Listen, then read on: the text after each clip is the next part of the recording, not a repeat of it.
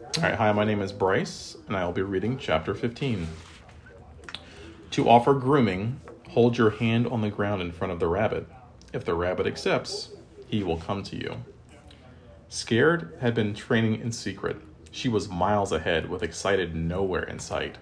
More than anything, I wish school were over and I could go to my room, close the door with Lappy, and never come out. It was so unfair.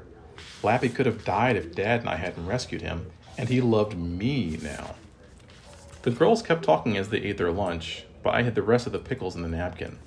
I didn't even care about pretending I liked them anymore. How could this have happened? I pushed the worry that Lappy might belong to someone else far into the background, and the idea of coming home from school without Lappy there made me want to cry. Maybe the Abbotts hadn't loved him very much. Maybe they'd been so mean to him that he ran away.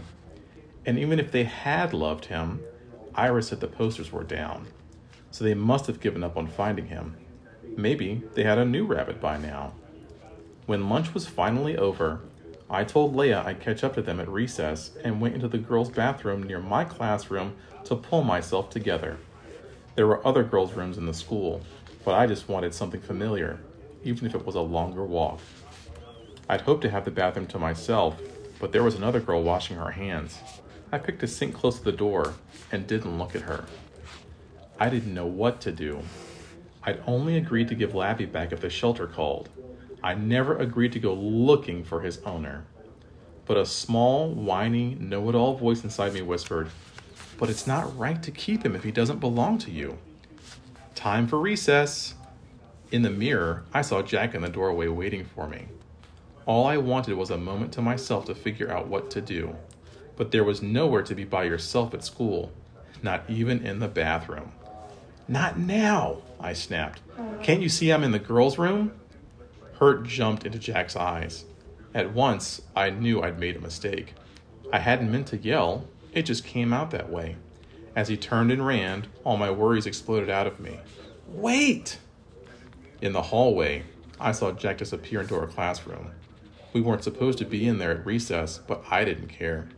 Even if I got in trouble, nothing would be worse than how I felt already. When I stepped inside, the classroom looked empty. Jack wouldn't climb out a window, would he? Then I saw his sneaker toe sticking out from under the big long table in front of Mrs. Hutton's fabulous fifth graders bulletin board. I crawled under the table with him. Jack's face was buried in his arms across his knees. "I'm so sorry," I said. "I just needed to be left alone for a minute."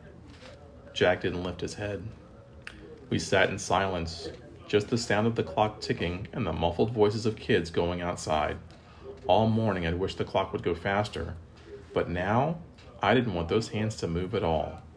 In fact, I wished I could go back to the night before school started, before I realized how hard it was all going to be, back when Lappy was just mine, and anything seemed possible. But I guess anything includes bad things, too. "Something horrible happened at lunch," I said quietly. "But no matter how awful I feel, it wasn't right that I took it out on you." "It wasn't right," Jack echoed into his arms. I felt ashamed that I had yelled at him and hurt his feelings. Jack had sat with me when I didn't have anyone. He'd voted for my idea against Iris. I'd told him things I hadn't told anyone else, including one of Peppery's stories.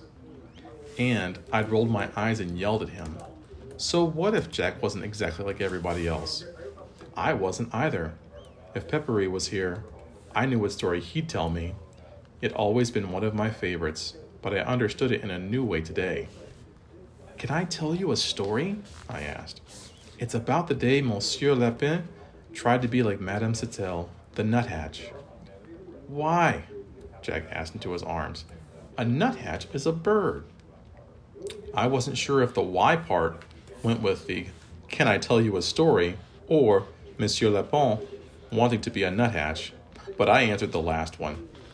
Because nuthatches can climb up and down tree trunks and peck out tasty bugs. Jack lifted his head. "Rabbits are herbivores." I nodded. "True, but Monsieur Lapin has rabbit magic, remember? Anything is possible." "Yes," Jack said slowly, not sounding completely convinced. I kept going anyway. So it happened once that Monsieur Lapon decided he'd climb a tree and get some tasty bugs to show off to Madame Sattel that he could do anything she could. Nuthatches can go down a tree trunk head first, Jack said. Only a few birds can do that. Really? That's another reason for Monsieur Lapon to be jealous, I replied. So he climbed the tree, but rabbit claws aren't made for climbing bark, and he got scared halfway up, and when he tried to climb down head first, he fell to the ground. I added that in just for Jack. Did he get a concussion? Jack asked. No, he was only embarrassed, not hurt, I said. And then Madame Sattel said, Silly Monsieur Lapon, you'll never be a nuthatch. You are a rabbit. Then she flew up into the trees and climbed down the tree trunk head first with food to share with him. They ate it together as friends. So it was. I looked at Jack. That's one of my favorite stories. I think it means that a real friend will like you for you. And even if you aren't exactly alike about everything, that's okay. I gave a small shrug. It gives you something to need from each other. Sometimes I have to be a nuthatch, Jack said. I smiled the first real smile since lunch. That wasn't what I was planning to say, but it worked. And you are Jack Rabbit, I replied. We stayed under the table so long that my legs ached and I heard the kids coming in from recess. I couldn't move though. Not yet. I felt safe under there, and when I crawled out, that safe feeling would be over. I'd have to deal with the napkin in my pocket. The horrible thing that happened at lunch was about Lappy, I said quietly.